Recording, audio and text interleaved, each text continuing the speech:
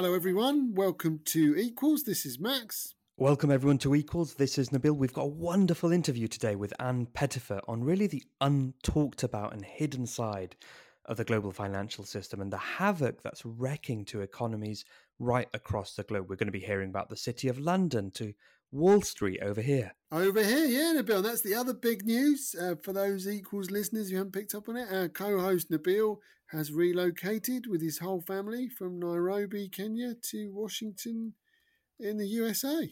I wouldn't quite call it big news, Max, but you know, it is. I think it's big news, yeah. So what's it like? I mean, how are you getting on?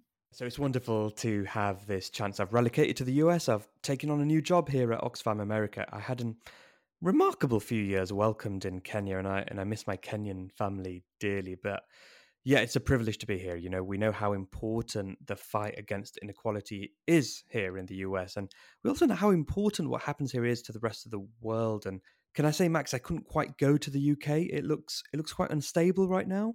I mean, it is. I mean, it's like a failed state. I mean, since we did our last podcast, I think we've had 2 monarchs, 3 prime ministers, and that doesn't include the lettuce. I don't know. But yeah, so it's pretty chaotic here in the United Kingdom. Yeah. Oh gosh, yeah, the lettuce and just to bring it back to Equals for a moment. I remember when we had Gary Young on the podcast many episodes ago. He spent a lot of time here in the US and he spoke about America's ability to recreate itself. And I honestly think that had something to do with my decision to get over here. I think that's right. It's an incredible place. It has the best of things and the worst of things. And look forward to hearing all about it from you. So that'd be brilliant.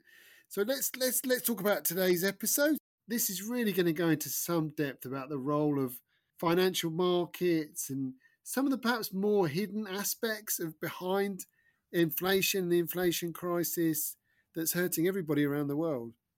Yeah, absolutely. And I think one of the things that we're trying to do on this season of Equals is cover the stuff that's not making the news or making the opinion pages of the newspapers. So it really is an honor to have Anne Pettifer on the podcast. She's someone who's been really at the radical end of economic thinking for some time.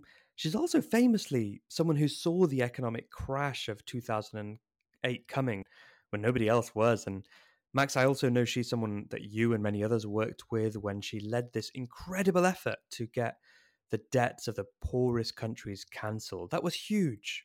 Yeah, I mean, probably the most successful big campaign on a development issue ever, I think. I mean, it was just amazing. The Jubilee 2000 campaign, which many people were involved in, and Anne played a leading role in, that saw the cancellation of debts for many, many developing countries and hundreds of millions of dollars, billions of dollars liberated in debt payments that should have been made that were then cancelled and spent on schools and hospitals. So for me, one of the high points of my life has been working on that issue. Yeah, and we'll be talking about debt and the hidden side of the global financial system and also why, you know, simplistic explanations about supply and demand don't always cut it. Shall we get to the interview? Let's do it.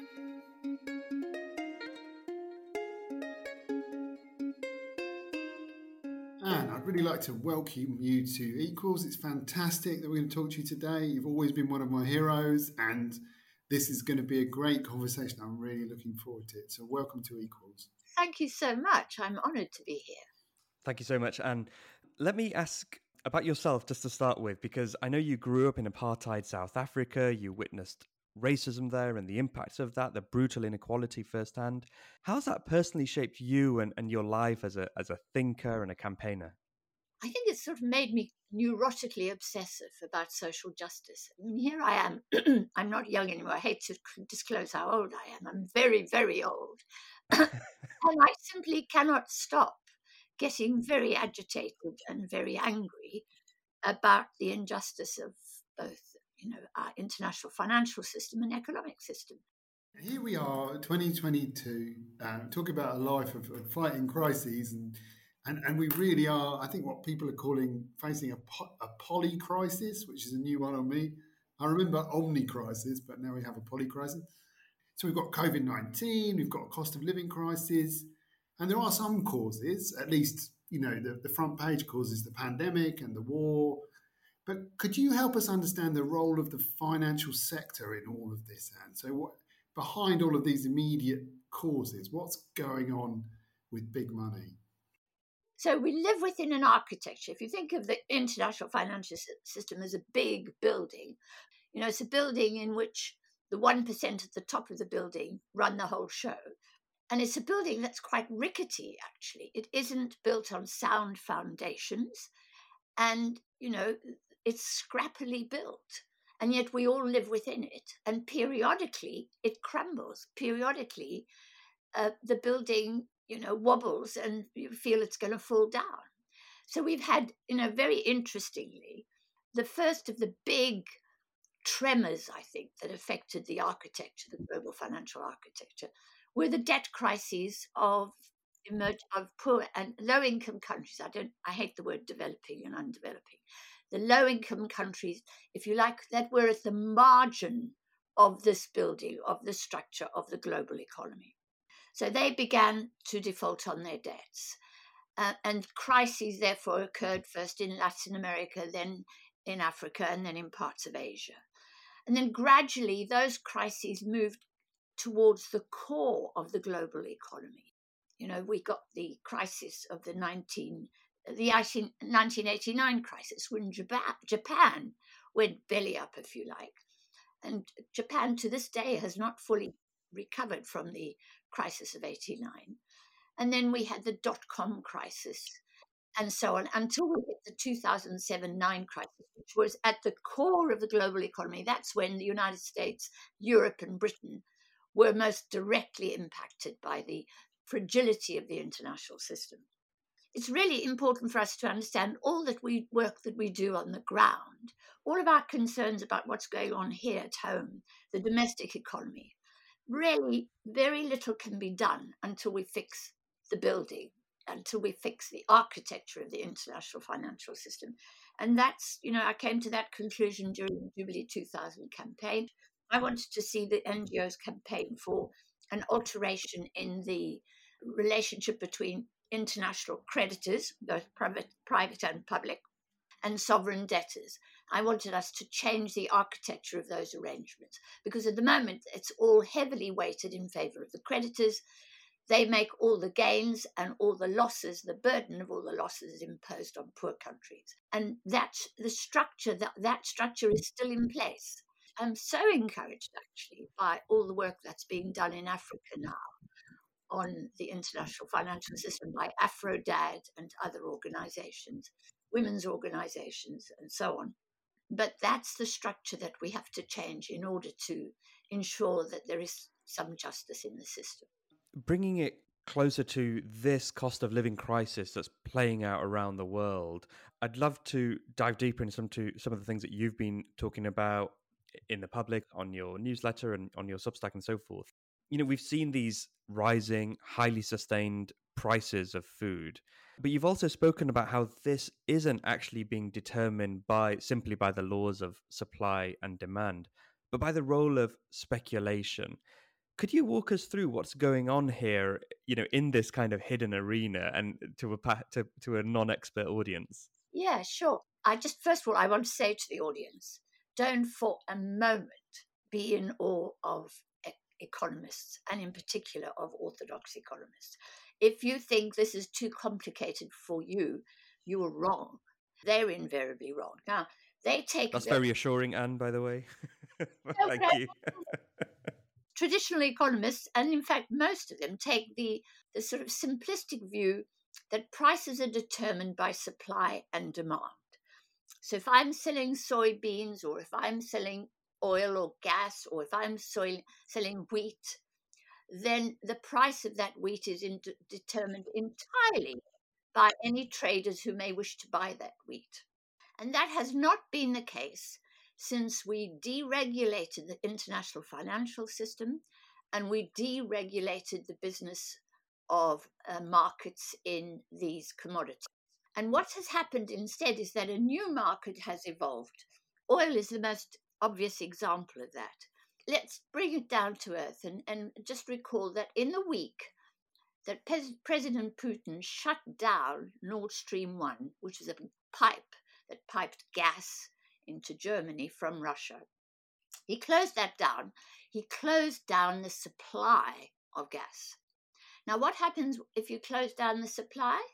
Price should go up. But in that week, the price of gas halved, right? Now, why is that?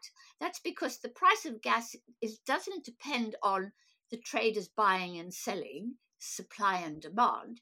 It depends on what is happening in what is called the paper market in gas, or the paper in oil. There are two markets. There's the wet market, where there are traders like Shell, for example, that is actually buying and selling and trading oil. And then there's the paper market in oil, which is the speculative market. And that's a piece of paper saying, I bet the price is going to rise. I bet the price is going to fall. And you swap those pieces of paper and they have a value of their own. And that is the way in which the price is fixed. It's like a gambling saloon. And what happened in the case of the oil and gas sectors is that from before the new year, this year, investors started piling into the paper market for these commodities. And that, by the way, is managed in Chicago by the Chicago Mercantile Exchange. And they began to gamble on and speculate on what was going to happen to the price. And that's what pushed, because then more and more and more piled into that market to gamble. And as a result, there's more and more money in the market and the price was just rising. And people, I must get in there and win, make some gains from that price rise quickly. And then in the week that Putin closed down Nord Stream 1, the market began to think, we've gone too far. Prices are too high. This could lead to recession. Let's lower the price. And so the price then started to go down. We mustn't think that the price in grain, for example, and food is something determined by traders. It's determined by these speculative markets. And those markets are not regulated. And they're not answerable to any government, right? There are plenty of people who think you shouldn't manage it. I happen to think you should, because the market in food, in grain, is a question of human survival. And if you don't manage that market and you leave it to something abstract called the invisible hand, you're actually responsible. You're responsible for the deaths of thousands, perhaps millions of people dying from starvation. I just wanted to ask you there, because you say they're not managed. Who's setting the rules at the casino? The casino, the gamblers, they set the rules. Big companies like BlackRock. To be fair to the regulators, there is some regulation. I exaggerate when I say there's no regulation. But very famously, the Clinton administration, against the advice of its own institutions, financial institutions, decided to liberalize commodity markets on the advice of Larry Summers and others. And so the big liberalization happened under Clinton. The idea is one that, for example, most governments adhere to, which is that actually, no, you can trust the market. The market will do the right thing. The market will discipline those who behave badly or wrongly, and it will reward those who behave well. Well, it doesn't work like that at all. It's very unfair. And it's something, if you think about it, this question applies across the board, because there's another element to this, which is that after the 2007-9 financial crisis, the central banks acted to bail out the financial system, and they did it with something called quantitative easing. In other words, they injected liquidity into the system in exchange for assets, in exchange for collateral. Now, the problem with that is that the central banks can't put money into my bank account or your bank account. It can only put money into the bank accounts of its own clients. And the only clients of the central bank are other banks, financial institutions like pension funds, hedge funds, and so on, private equity. Central banks did this on the premise that those institutions would use all that liquidity and spread it around. Well, of course, they didn't. They didn't do what they were supposedly asked to do. And silly old central banks never, ever set terms and conditions for all that liquidity. When you have a wall of money aimed at a finite resource like property, you can't have more land than we have in Britain today. right? It's a finite amount of land. It's bordered by the sea. It's fixed. If you aim a wall of money at that, the inevitable consequence is the prices rise. So what we've seen is that since 2007-9, money has flooded into assets. And who owns assets? The rich own assets, And secondly, there's been massive asset price inflation. Have you heard of asset price inflation? My next question was about exactly this. This is perfect. Yeah, because we have actually had a period of very high inflation of assets for some time, haven't we? I mean, that's the big thing that people don't realise. Central banks have never once complained about that, not to my knowledge. The minute we get consumer price inflation, there's panic.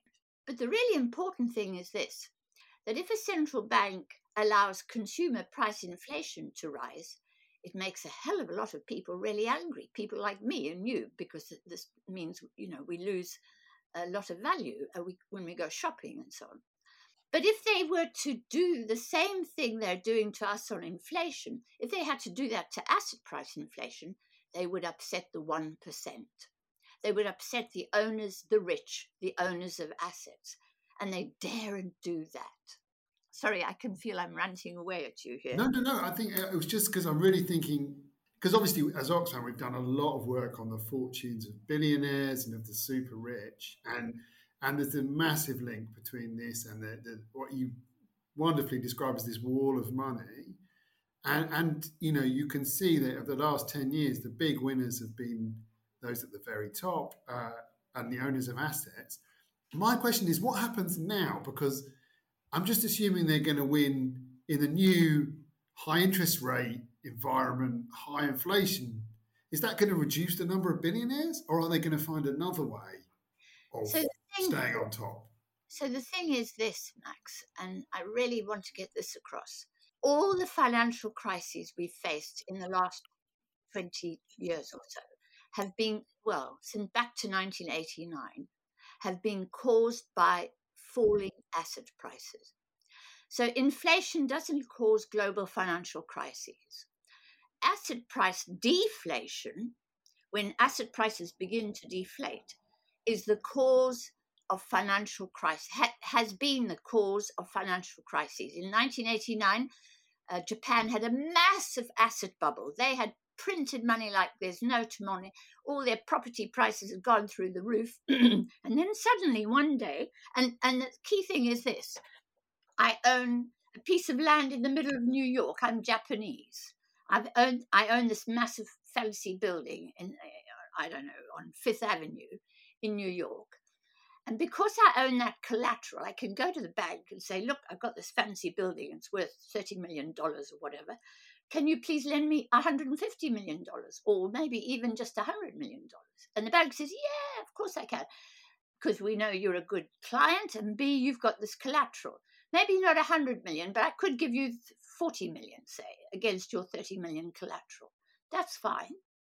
Then suddenly the value of that collateral begins to fall. Why? For lots of different reasons. Suddenly your building is only worth $10 million, but you've borrowed $40, $50 million on the back of it. Now you have to repay that. Panic stricken. This is what happened to the pension funds here last week, right? It is what happens every time we have a global financial crisis. It is triggered by asset price deflation. So asset price inflation, unlike CPI, is a cause of global financial crises. And now, as I speak to you, asset prices are collapsing. Bond market prices, stocks and shares are pricing. Crypto has collapsed. Crypto is an asset. The price of Rolex watches are falling as well. And that's a sure sign.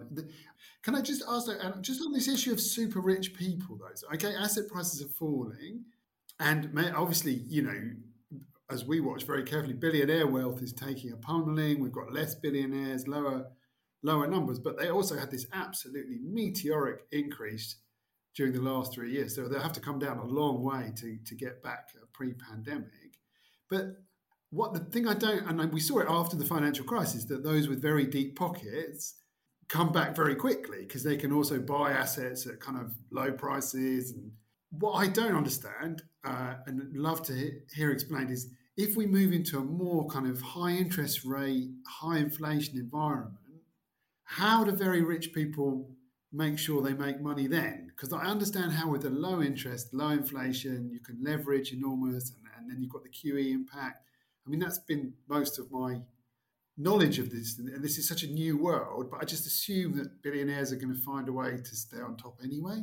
They will always find a way to stay on top, so long as governments let them, so long as we have capital mobility, and so as long as we refuse to regulate their activities. But number one, you really mustn't underestimate the destruction that is about to happen. And dear old IMF, and I have been more critical of the IMF than most people. Nevertheless, they have been screaming about the level of debt being higher as a share of global GDP than it was before 2007-9, and nobody's taken much notice. So you mustn't underestimate the level of destruction of wealth that's going to take place now. But the thing I want to stress is this: when it happened, people on the left, and I'm thinking about all those good people that support Oxfam, progressive people, we all stood there, if you like, with our mouths open. We said, and lots of people said, we didn't know this could happen. How come this has happened? We thought it couldn't happen. And you weren't alone. The governor of the Bank of England thought that. Alan Greenspan, the governor of the Federal Reserve, was stunned. He didn't think it could happen, right? And as a result, nothing changed because we were all stunned and nobody said anything. And I'm saying this because I think we too are responsible. We too haven't really understood what's going on. That gives them permission to do as they please, to consolidate and to become more powerful. That's why understanding and educating ourselves and understanding this stuff and then campaigning on it is so important, so that we can develop an alternative. And for me, the key solution is capital mobility, frictions on the mobility of capital. I think capital controls are the mechanism above all else for the management of the international financial system by governments, and in particular by democratic governments. If we don't manage capital mobility, they can go on getting richer and richer, and they will. This is such a fascinating conversation, and the thing with you is I feel we could go into like so many different issues. It's almost hard to pick. But one thing I'd love to do, Anne, if I may, is just to pivot here, because I'm really getting an understanding of what this moment, this real turmoil, means for rich and poor people. I'd love to get a sense for you what this economic turmoil means for poorer nations. What do you foresee happening right now as we get through this crisis for poorer countries across the world? Well, we haven't started to talk about the dominance of the US dollar and the recklessness of the Federal Reserve in ratcheting up interest rates and strengthening the dollar and encouraging, I'm back on capital mobility here, money is flooding out of low-income countries into the United States because the dollar is strong and the American economy is strong as well. And that's causing massive instability and poverty, and it's going to worsen poverty. It's going to make, if global commodities are setting food prices and you pay for food prices in dollars, or you've got, I'm a South African born, right? South Africa, the currency is falling, the dollar is strengthening. I have to buy oil. Oil is only sold in dollars. I desperately need pharmaceuticals because HIV and COVID is still with us in South Africa. I can only buy those pharmaceuticals. Nobody wants a South African rand. Nobody wants a Nigerian naira. I have to find dollars.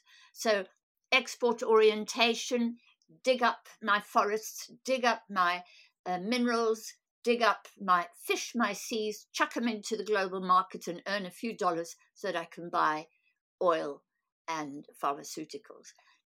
If we don't change that system and we don't end the dominance of the dollar, the situation for low-income countries is just going to steadily get painfully worse. How does this moment of debt for poorer countries across the world compare to, what you were taking on in the 2000s, for example, with the debt crisis then? unless we alter the international financial system so that there is greater balance between creditor countries and debtor countries.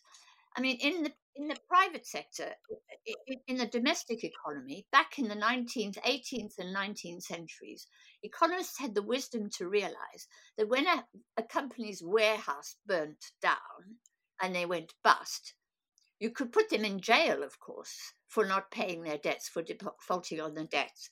And you'll remember that Charles Dickens's father was sent to Marshalsea prison because he couldn't pay his debts.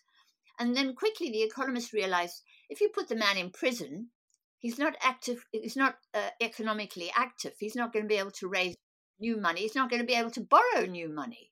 So better to get him back on the street working and being economically active than to keep him stuck in jail.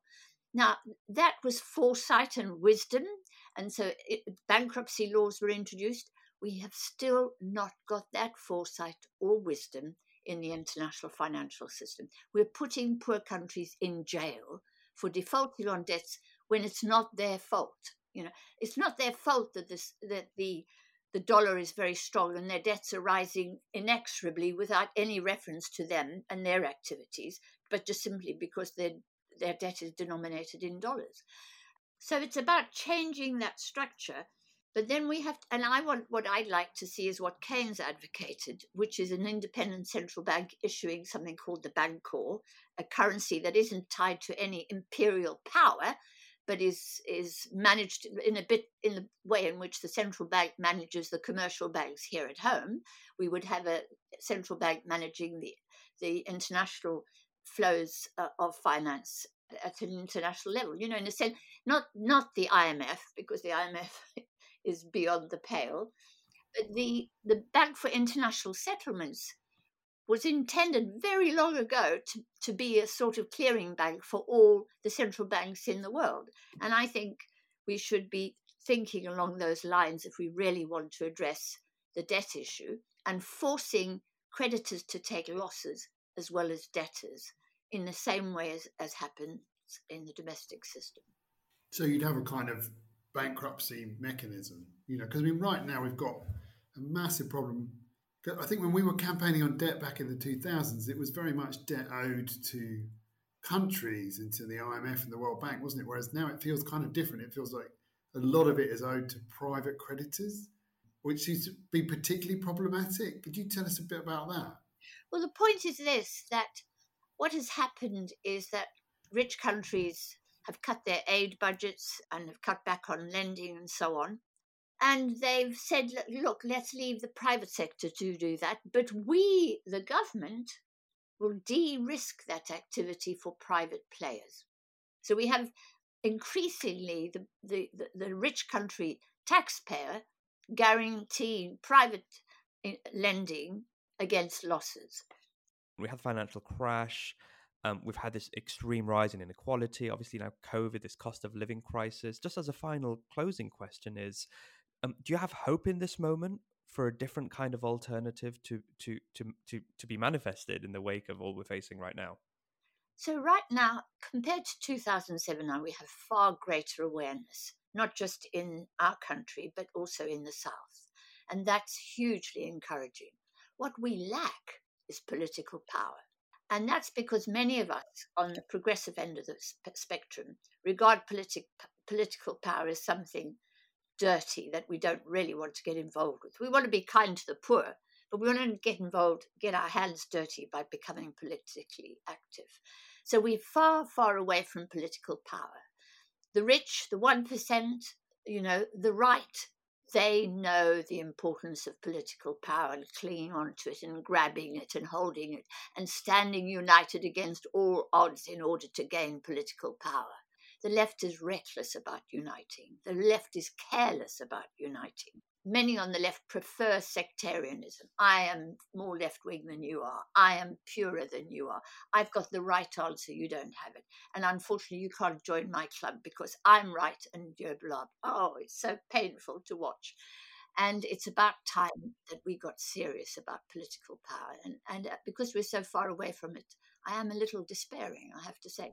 But in terms of understanding, I think we've come a long way. That's step one at least. And you've certainly helped us understand a hell of a lot more today, Anne. So we really appreciate you taking the time, and I'm sure listeners will too. Thank you very much for doing this interview. Well, thank you. I was pleased to be here, very much so. And thank you for all the work that you all do. It's really appreciated.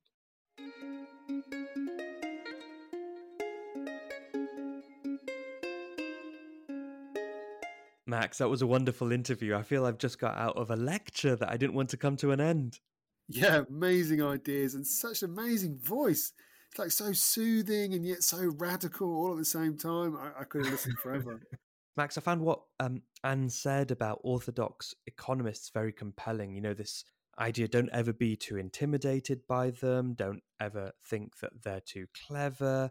You know, I'm sure maybe as I did, you know, listeners will find that somewhat empowering. Yes, and it's absolutely true. They get it wrong all the time, and they're so short-sighted in their view of the world that we should never be intimidated by them. And what stuck out for you from the interview? Well, for me, I think it was this phrase, the wall of money. You know, we've heard a lot in previous episodes about the enormous creation of money by central banks and how that's ended up at driving up asset prices and driving up billionaire fortunes to these incredible record highs. But Anne took that kind of a step further and explained how that money doesn't just sit in bank accounts, it's used to then gamble on other stocks, on other prices, and to gamble on things like food and energy. So you've got, you know, enormous casino driving up the prices of vital things like food and keeping the lights on. I mean, it really is appalling.